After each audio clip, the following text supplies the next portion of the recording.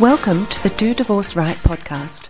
I'm your host, Becca Maxwell, and I'm here to help you transition through your divorce with ease and integrity, to not only survive the challenges of your divorce, but to thrive as you come out the other side of it with a much better life than you ever hoped possible. On this show, we talk about many different aspects of divorce, interview women who have their own incredible divorce stories, or those who can offer some great advice as you go through yours. The focus here is to help you find the strength and support to help you feel lighter, happier, more positive, and in a better frame of mind to face the inevitable challenges of your current journey. Welcome back to the Do Divorce Right podcast. One of my intentions with this podcast has been to bring just fabulous women together, experts in the space that can help women who are going through their own journey of divorce, as well as sharing stories of the most positive divorce experiences that we can find.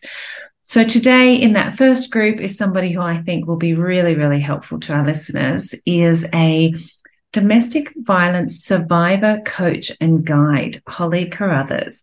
Now, Holly, I'm so delighted to have you on the podcast. I am a domestic violence survivor myself, but I don't like to coach people in this space very much because I feel wholly unqualified. I feel like my survival was accidental rather than intentional. So I would love for you to share a little bit more about not only your experience of surviving, but how did you create a system that you can help people guide through it? Because that's just, it's fascinating to me and obviously worthy work. Yes. So thank you for having me. I really appreciate it from the bottom of my heart. And it's such a big question. I'm sorry, I can chunk it down. No, that's okay. And it's an important question. So, for me, I had a personal development background. I know a lot of women don't. Mm-hmm. I was already looking for answers, and I was already trying to find my way before I even left. Yes, I was looking for things in different areas of my life. So I was looking at finances and money, and I was looking at, ways to make stronger, better relationships. But all of that is still personal development. And so I feel like sometimes when I look back, I feel like my path was completely accidental, but completely designed. The biggest thing for me was I just knew I wanted more. I just knew I wanted better. And I just knew that I was never going back to that situation. I just felt like a shell of myself when I left. And the biggest thing for me was, okay, how do I get back to being me again? Yeah. And that kind of led me on this, I suppose you'd call it a spiritual journey in some respects, to go down that path of just, okay, so who is Holly? What is Holly like? What does Holly want to do? If I could do anything, what would it be? What do I value most of all in this whole entire world? What lights me up? What excites me? What doesn't? And then, on the flip side of that, what doesn't light me up? What doesn't excite me? What things do I need to let go of? And it just became this holistic look at, okay, so I've been through this really crappy thing, and I know I really do not ever want to experience that again because it hurt and it sucked and I didn't like it. So what do I want then? I do so much of that work with my clients too, because regardless of how the relationship ends, nobody gets married with the intention of having a divorce, right? Nobody's aiming for that. That's not on vision boards. It's not on, our life's purpose. Can't wait to marry someone and then destroy my life, splitting it up. No, it's just not something we all desire. So there's grief in the end of every relationship, and there's that rediscovery of who we are, what's important to us, how do we want to spend our time. It's repainting from a blank canvas, which can be so intimidating. But from a domestic violence situation, there's just more of an urgency to it, isn't there? It's one thing to choose to end a relationship, or even when it's forced upon you, but if you're a victim of domestic violence, the urgency is in obviously finding safety, security, and then functioning again. Yeah. And I found that 12 months after leaving the hardest. I felt safe, but I didn't feel safe. Mm-hmm. I didn't trust anyone else, but I barely trusted myself. I'd kind of been going through the grieving process already. So it ended up that he and I were living in separate bedrooms in the same house for a few months before I actually got to leave. So it kind of was like I grieved before I left. So many women do, yeah. Yeah. And I think that's true. A lot of women are emotionally spent, they're emotionally done, they're emotionally over the relationship long before they leave the relationship, whether True, it's but just for those listening who feel like they've done the grieving already, it still swings back around and smacks you in the face. Like absolutely there's always an extra layer to be worked on. I think it's an important caveat at this point. Like we're only a few minutes in. I just want to highlight that if you are in a situation, if you're listening to this, you're in a situation of domestic violence, please seek help immediately. Yes. Holly has some excellent resources on her website. Listening to this podcast is a guide for having already secured your own safety and that of your family. Yes. Please don't, use this as your resource for getting out. No, sorry, come back. I didn't mean to interrupt, Holly. I should have said that before we even came into the conversation. But we should have, but that's okay. And it is a big distinction. There are a lot of charities, there are a lot of organizations that work with women to safely leave a domestic violence relationship. There are so many of them. The point at which I want to capture a woman's attention is after she's back on her feet and she goes, but is this all there is to life? Is just getting up and going to work or looking after my kids or surviving or just putting one foot in front of the other all there is to life? And my biggest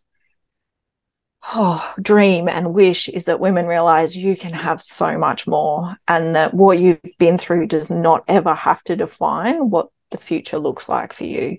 Absolutely.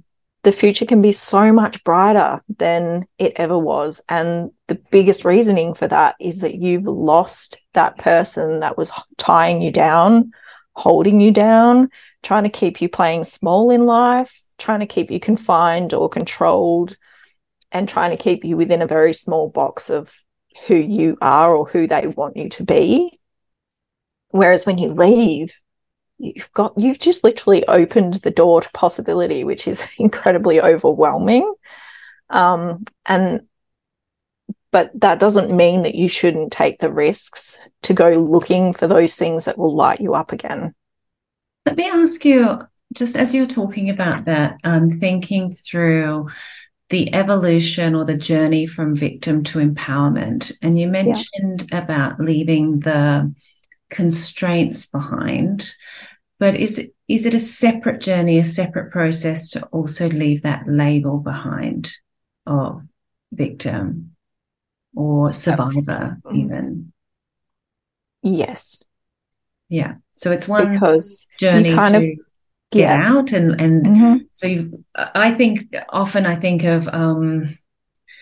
let's say we hold on to beliefs, and sometimes those beliefs serve us very well and sometimes they hold us back, right? And it's great to acknowledge those beliefs that are no longer serving us, recognizing it, seeing it for what it is, and putting it down and saying, thank you, I don't need you anymore. And I can see those two things being quite separate here. One, which is, thank you, I don't need you as a partner anymore. You don't serve me. You don't serve my purpose in life. And the constraints that you're putting on me in our relationship are no longer serving, what I need.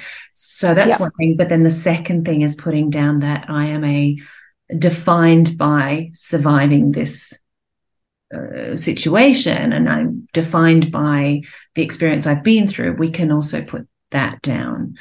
And I just wondered if you feel the same way. Do you agree that they're two separate beliefs to put down? They are, because it's like nothing is linear. It's like that meme you come across on Facebook where they're like, you think growing something is like a straight up line and really it's just a squiggle that's all over the place. And people think that any kind of healing work you ever do has some kind of end goal. Like, I'm going to hit this point and everything's going to be fine. And it's not. It's kind of like peeling an onion. Yeah, like I said, yeah. You take off one layer and you're like, yeah, I'm good. I'm really good. Yep. Nope, I've let that stuff go. I've let that person go. Oh, smack, it's back. Oh, no. Yeah. And then it's like hitting you in the face, but in a different way. Yes. At a different level, at a different depth, perhaps. Like, it feels slightly different, but it's the same thing. And so you've got to continuously be like, okay, no, that's a thought, that's a pattern, that's a belief that he instilled in me. That's not something I'm okay with carrying around with me anymore. That's not mine. I'm putting it down. And there's layers and layers of that combines with, okay, but I'm not defined by the fact that I survived this relationship. No. I'm not defined by the fact that getting out makes me incredibly lucky. I'm not defined by the fact that I actually wake up in the morning and I don't feel panicked. There's so many little nuances to your everyday life and how much it changes that you sometimes like get in the middle of something and you're just like, oh my God, enough, stop throwing things at me. I've had enough. I don't want to do the work anymore. And other times you wake up and you're like, I don't have any problems. The world's so rosy and it's sunshiny and it's beautiful. And then you lull yourself into that false sense of security of thinking, I don't have to do any more healing work. I'm fine. And then it hits you in the face, another layer, it just comes along and you're like, oh God, really? Yeah. And that's where our work comes in, isn't it? It's helping people create those strategies, those tools to know that, to be able to anticipate that these things are going to come back around and to have the tools and strategies to survive through them, to build your own resilience, to suffer less and less each time. So you mentioned about beliefs. The phrase you used was the beliefs he instilled in you, or instilled in, the person at the time. I wonder if some of that, do you ever go deeper into, well, where did this originate from? Did we have some seed of a belief in that already and that they just watered it because it came from something else? Yeah. Yep. I've discovered over time, over the years, that there were beliefs like that. More so recently, I've really seen how much I picked up from watching my parents and my grandparents, and they were Disney not films, like whatever. We get such strange I was messaging. So busy looking for Prince Charming, I didn't see that he was just a frog. Sounds like he was nastier than a frog. Oh, well, a bit of a toad, I guess. Yeah, poisoned somehow. Yeah, awful. It was one of those situations where you're younger, you're naive, you are seeing what you want to see, and then you grow up and you realize he's just showing me the person I wanted to believe that he is, or the person I see him capable of being. And some of that does go back further. Some of it will go back to your childhood. Some of it will go back to the patterning that you saw your parents or your grandparents or a family friend play out. Yeah. Some of it will come up from the era in which you were raised, the kind of books that were popular, the kind of movies that were popular. You'll all of a sudden realize, well, I really wanted the Sleeping Beauty fairy tale. And that's okay too, right? There's room for that. We're allowed to want that. Yeah, so we acknowledge that the beliefs have come from somewhere. We can see where they've come from, but it still aligns with the values and desires and dreams that we have. Not that I'm just mindlessly following the goals that were set out in front of me. Like, that's right. I love that there needs to be space for, I think I read recently that they're remaking Snow White and the Seven Dwarfs, and I don't know, just like a very, very PC version of it. And there were these two very beautiful, articulate women talking about this remake and saying, look, while it's great to remake these programs and change the narrative to represent more powerful women and blah, blah, blah, it's also okay for some of them to be left alone, because it's okay that we don't rewrite all of them. You know, we can desire to have a Prince Charming who's going to be a wonderful man who supports us and loves our children and is gentle, and it is happily ever after, so long as we know that it's work for everybody involved, really. It's like the happily ever after is a journey. It's not it's not the end of the aisle. No, it's not. But I think also you have to let go of those perceptions and those beliefs that kind of hold you back from really having what you want. Yeah. You know, we think that life is as simple as a fairy tale, and they get to the wedding part and then they live happily ever after without ever having a disagreement or an argument, or they never talk about money or sex or like parenting ever. No, and that's not reality. And so often when we're younger and we're fed all of these ideas, that's what we go looking for. Yeah. And narcissistic men go looking for women that are looking for that. They will go looking for women, and I don't know how they find them, honestly. It must be instinct in some respect, but there's an element of not coaching, what's the word? Grooming as well. Listen, you've mentioned a couple of times about younger women, and I just wanted to caveat that for our audience to say, like, you can be incredibly smart, incredibly accomplished, incredibly mature, and still find yourself in a situation where you're being manipulated, or you're in a situation of violence. You can be any age. Like I shouldn't just say younger women, because that's not fair. You can be any age. I know of 60-year-old women that are in abusive relationships and don't want to leave. That's right. It happens. And that does not make you any less strong or fabulous than the next person. And that's one of the things I think I see having to unpick a little bit with survivors of a domestic violence situation, which is trying to not identify as weak. Right? It's really important to acknowledge this isn't about you. It's about what this person was doing. Society has fed us, and this is a big, bold statement, I know, but society in some ways has fed us this lie that it's weak in some ways to speak up. You had to be silent, and that is past generations. Past generations, it was all what happens behind closed doors stays there. And now we're reaching generations where it's like, no, it's time to bring it all out into the light, and it's time to say enough is enough. I will not be treated like this. The way you are treating me is not okay. And as a reminder too, I mean, I suppose for me, I say young woman all the time because I was a young woman when I met him.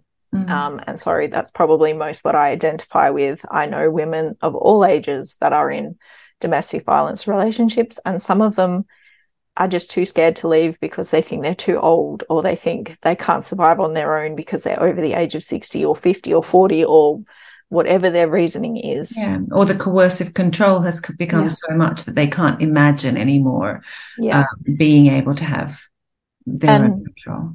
I just want to say that's normal. It is normal for you to think about leaving, and it is normal for you to feel like that is just a big blank empty space in your mind, and you cannot imagine what the reality of that will actually look like. But that's because you can't see the reality until you actually take that step. That's right. And one of the strongest, most brave, most willing, most vulnerable things you will ever do is leave. The second hardest thing will be to stay gone. And the third hardest thing will be to do the work to get over it. And the thing is, you also never get over it. There's no magic pill to swallow. There's no magic formula to follow. It is all about being willing to let go of the things that don't serve you, and to embrace the things that are going to make you a better person and a stronger feeling person. And to make you feel like you are capable and that you are trustworthy and you can trust yourself and you can trust other people. Time. Yeah. Yeah. And you say there's no magic pill and that the work continues. I fundamentally agree that it does. Yep. But it also gets to the point where you don't even notice you've done the work. Like there becomes a point that you've filled the corners of that empty canvas and it's actually gorgeous and you don't even realize that the work that you've done. So I kind of want to give habit. Yeah, I want to give some hope here, which is that this stuff will not occupy your mind forever. No. Absolutely not. And there'll be many, many days where it doesn't even occur to you that you were in that situation, because you'll do the work to create a beautiful life that has nothing to do with that situation. No. And the thing is, like, we think that it'll be hard all the time forever. And it's not. It's the first step that's hard, and the second step, and probably the 10 to 20 or 30 after that. And the more you start to do it, and the more you start to care about yourself, and the more you start to see yourself in a different light, and the more you start to think about,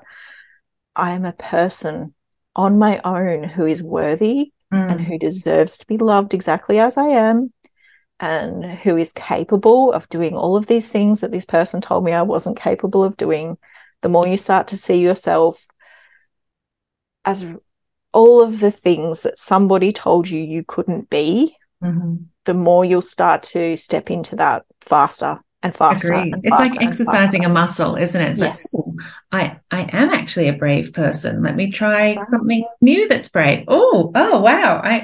You exercise that muscle and it becomes easier and easier. Yes. I was just thinking about anyone who's in a situation, maybe it's not the right. I was thinking about who's listening, what these messages. My message is essentially, if someone shows you who they are, believe them. And it's so interesting that we choose not to. You mentioned earlier about we want to believe that they are the person we thought they were capable of being. And it's funny how long it takes for us to choose to hold on to that narrative and not just see what we're seeing in front of us.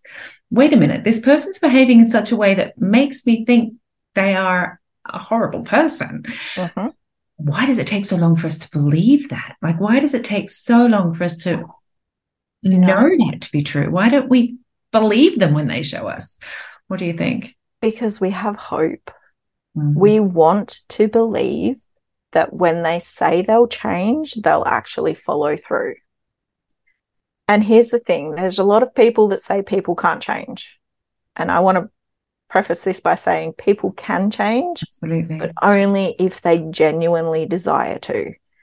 And someone who is abusing you and getting away with it and treating you like crap and getting away with it, and they can apologize and do it again and get away with it, doesn't want to change. I'd add that they need to genuinely want to change, and the conditions need to be set so that they can. Yeah. And I'm not just talking about domestic violence here. I'm talking about any kind of behavioral change. If you choose, like, I really, really, really don't want to be drinking anymore, and yet you keep having a fridge that's stocked with beer, you haven't got the conditions to help you get there. Yeah. And one of those things about leaving your situation is breaking those conditions. There is a chance that this person won't be violent in the next relationship if the conditions aren't set that they're able to be. Like, It's hard because you can't see the future. And look, the truth is that sometimes two people just don't work together well. That's right. And it's not the fault of either person. It is just that you don't bring out the best in each other. You don't bring out the good side of each other often enough for you to see the good. You bring out too much of the darky, shadowy side of each other. Or you can lack maturity to be able to deal with really hard stuff. And, becoming quite physically, angry instead of understanding how to deal with those emotions, of course. And the thing is that, you can't fix that for someone else. You can fix that for you. Absolutely. You can't fix somebody that for someone else. That's right. And when you get to a point where you just know you've given everything, and you just know that there's no more left in your tank to give, and you just know that no matter what the conditions you create are and the environment you create, even within yourself, even if you're doing personal development work already, it's not about you. Absolutely. It's not working. No. It's okay. It's okay to walk out the door, and it's okay to say that nothing I tried made a difference. And that doesn't mean that they won't go on their own healing kind of journey afterwards, but maybe you can't do it together. And I think that's what I mean about those changing the conditions. Yeah. You're not there. This person can't behave that way anymore. There is a better chance of them doing their own work to be able to evolve and heal and change. But creating this situation where, you're bringing out the worst in each other and staying in a situation that is untenable is not the answer. No. How about modeling unhealthy relationships for our children? And that being a very good reason to get the fluff out. You know, the funniest thing is that I thought, okay, we talked about separating, and I was like, yes, I want a separation. And I think he knew that was coming. And I expected that separation to involve him moving out of the family home. I honestly did. And it didn't. And I kept thinking, if we can just have a few good conversations, maybe we could find some way to make this work. And I didn't realize until after I left how much I was actually hurting my kids by staying in that house. Yeah. They were hurting more while being there than they were when I left. Like, they were still hurting when we left, but they had safe spaces to express that hurt instead of bottling it up. And they had the ability to actually talk about things that were on their mind and their heart instead of holding on to it, because they had safe space. And we think sometimes staying is the best thing you can do for your kids, but it's not, because showing them dysfunction doesn't help them grow up and have a healthy, happy relationship later. No, I mean, it can grow into the relationships that have been modeled for us. That's right. And look, there are definitely people that will grow up and they will make a decision that they are not going to go through what they witnessed, and they do it and they follow through on it. But they're the 1%. Well, they're also the ones that might have had it modeled to them in other homes, like in other ways, right? You need to be able to see something to make it happen for yourself. Yeah. So, they could have been like comparing what they wanted to an aunt and uncle's relationship, or the relationship that a cousin has, or whatever, and going, that's the kind of relationship I want. I was lucky. My daughter, from the very beginning, said to me, like, you're only getting, like, I would say, oh, what if one day I find a boyfriend again? And she'd say to me, only if he's nice to you. Yeah. Only if he treats you good. Only if he looks after you and he appreciates you. And she was 12 and she knew. And my son, my middle child, he was the same. My younger child was an angry ball of 5-year-old energy, because he couldn't understand what was going on, and he couldn't understand why mum and dad weren't together anymore. And so that took a lot of work as well to help him navigate his way through letting go of that anger, and to help him find his way through releasing that in healthy ways.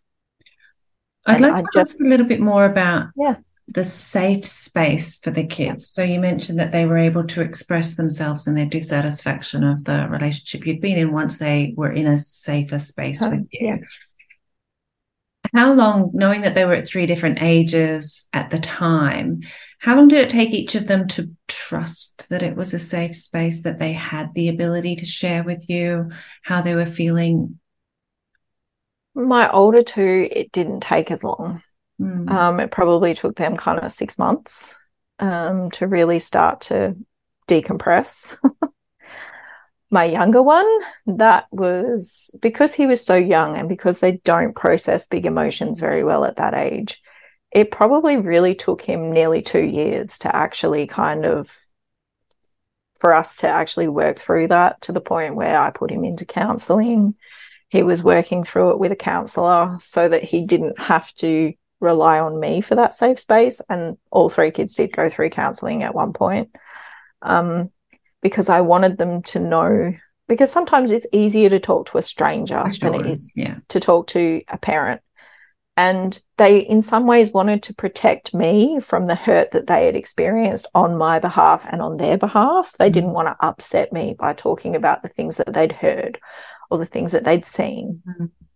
And it took a lot of reassurance to get through to them that I'd heard and seen it too, and it was okay to talk to me about it because I understood what it was like. Interesting. But it's still a process for them, you know, like you leave and you think it's going to be just worrying about you, but then you realize how much they heard and how much they saw and how much they picked up on, and all of the times that they laid awake in the middle of the night hearing what was going on and knowing, and you think, oh, wow, okay, I didn't realize that you had experienced that quite so hard. And it just breaks your heart for your kids, honestly. It does. One of the things that I talk to my clients about is sometimes we can't stop our children from experiencing painful experiences. Obviously, we'll do whatever we can to protect them. Again, yes. If you're in a domestic violence situation, get the fluff out as quickly as possible, protect your children. But we can't stop them. We can't, wrap them in cushions and make sure that they don't hear bad words at school, or right. There are going to be awful experiences for them, regardless of how happy their home life is. We cannot stop all of those experiences. What we can do as supportive families and beautiful mothers is to be the safe space that they need when they're processing some of that.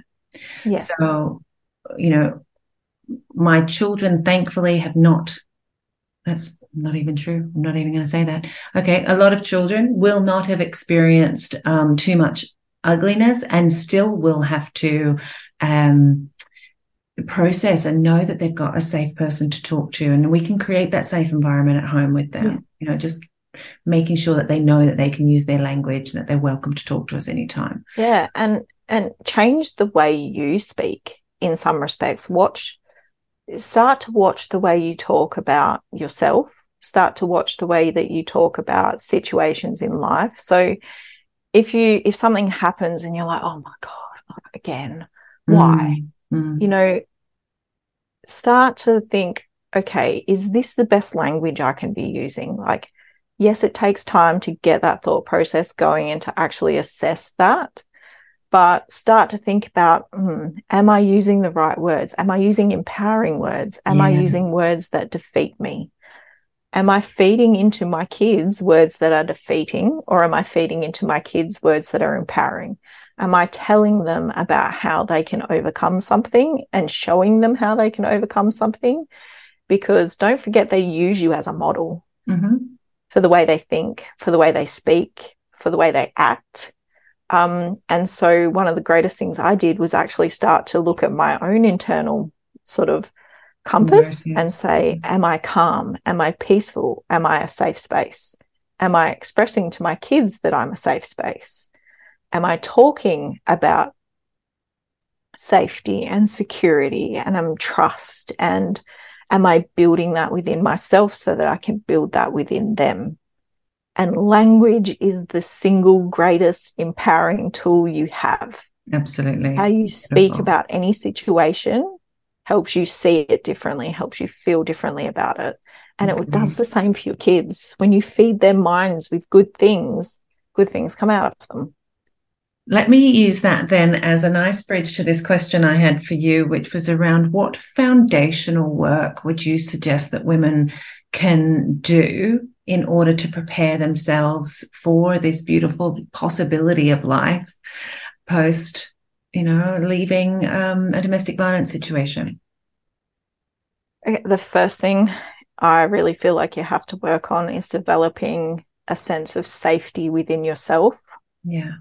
Um, what does and that look like, Holly?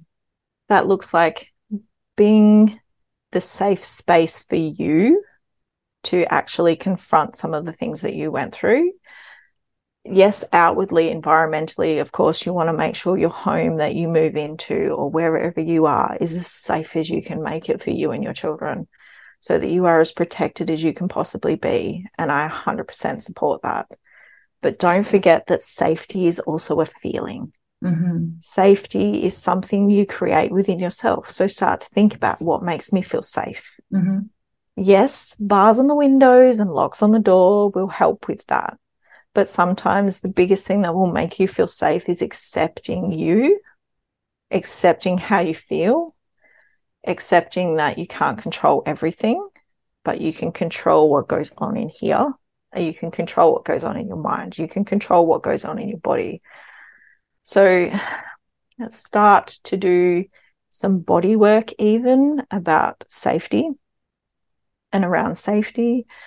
Trying to think of how to put this in terms that make sense to people, because when you say that safety is a feeling, people go, no, it's not. No, I totally get it. I mean, it could be really unusual things like not hoarding exactly, but knowing that you've got 2 loaves of bread in the freezer, right? Makes you feel safe because we're not going to run out of food anytime soon. Or having, like a packet of toothbrushes in the bathroom because you know that you don't have to rush to. Strange examples, I get that, but feeling safe means something different to all of us. And yes, some people grew up in a space of lack where they didn't know where their next meal was coming from. So having 2 loaves of bread in the freezer satisfies that small panicked child, which is, I don't know where my next meal is. We're safe. We're safe. Yeah. There's food. And you know what? Safety for some women will look like having a few $100s stashed under the mattress, or in an envelope, or in a container somewhere. Yeah. Or having 4 friends' numbers that you can call day or night. Have on speed dial. If you're just feeling, if you're feeling like crap. Yeah. Yep. These are little things that we don't think about that help us feel safe within ourselves. Mm-hmm. For me, it was things like salt lamps and having crystals around and friends to talk to and meeting new people and learning to be safe in situations around new people. So, meeting people in open spaces and beautiful. Safety starts within you. I'm even thinking of, I remember one guest telling us about this beautiful technique of just holding yourself, actually just putting your hands down your hugging arms. Yourself. And that movement of self-soothing, and teaching your children that too, because you mentioned body work and we're talking about safety. That's quite a lovely nurturing gesture. Another one I find, which calms down your amygdala when you want to get into that fight or flight mode, is that Superman pose, where you put your shoulders really strong, chest out, hands on hips. That Superman pose makes you feel stronger. It teaches your brain you're not in any kind of fight or flight mode. You're comfortable. You calm your breathing down. There's some beautiful techniques on using your body to create different feelings. I love that. And don't forget, there's thousands of videos on YouTube that are healing frequencies that help create safety. And another thing to think about with that feeling of safety is your sleep. When I left, my sleep cycle was really broken, and I would find that I'd wake up in not quite a sweat, but in like a bit of a panic, because I didn't feel safe to sleep in a house that he couldn't get to in my own bed. And that was just the trauma replaying out. And I had to work on settling my body at nighttime and creating a bedtime routine so that I could sleep a little better. So don't underestimate the effects of getting a good night's sleep. And yes, it might take time depending on kind of where your body is at when you leave, but it's so worth it. Yeah. So I've taken a couple of things away from this about my question being what's kind of foundational work that women can do in order to begin their own journey from the trauma of domestic violence. And we were talking there about the focus on developing a sense of safety for yourself, understanding when you feel safe and finding techniques in order to embed that, right? You mentioned body work. We mentioned a priority of sleep. You mentioned frequencies, and I've kind of noted down affirmations here as well, because we were talking about the power of words. And language. So I think there's some great advice in that around. If you are running through your day and all you are repeating in your head is, I am safe, I am safe, I am safe all day long, eventually you start to believe that. Will it take time? Yes. Will you always remember to do it? No. But eventually that feeling will start to sink within you and you'll start to go, oh, I actually feel safe. Yeah, beautiful. I feel safe to be myself. I feel safe in my home. I feel safe talking to my friends. I feel safe interacting with my family. I feel like it's safe to talk to my kids about things that are going on. Yeah. Don't underestimate that feeling of safety. That's really the biggest foundation you will build that will then help with the stepping stones of everything else. Beautiful. So, Holly, I'm going to put in the show notes, obviously, on how people can reach you for coaching. Just to clarify, do you work with people who are setting up a plan to leave their domestic violence situation, or after they've safely established themselves outside of that? Once they've established themselves outside of that, and they're ready to they kind of feel, when they kind of feel like they're back on their feet and they have that bit of security. Beautiful. And they're ready to look for more. Okay. I'm there. And what does coaching look like with you? You have coaching packages. It's all one-on-one? Yes, it is. Yes. I will be developing sort of group work later on down the track. But for now, like one-on-one work is just it can become such a safe space all by itself to get things out without fear of judgment. There's not anyone else to listen in except the one person that you're working with. And it gives you that room to kind of acknowledge some things without going into depth or being really hard on yourself. I feel like, sometimes one-to-one coaching can be a lot less intimidating than being in a group. Yeah. Okay, beautiful. Thank you, Holly. Is there anything you'd like to wrap up? Oh, so many thoughts run through the mind. Sorry. I will just say quickly, don't feel like your journey has to match my journey. Your journey will look different. Absolutely. The things that you've been through will look different, but that doesn't mean that there's not something there to learn. And that doesn't mean that there's not a tool that I know about that couldn't help you. And these are things that you don't know until you try. So be willing to try, be willing to be open to exploring, and be willing to just give yourself that space. Yeah. Thanks so much, Holly. Thanks for being here to share all your advice. Yes. Thank you so much for having me. I really, really do appreciate it. Thanks for listening. I hope you took something of value out of this episode. I'm your host, Becca Maxwell, and you can find me on the web at dodivorceright.com or on Instagram at dodivorceright. I look forward to connecting with you there.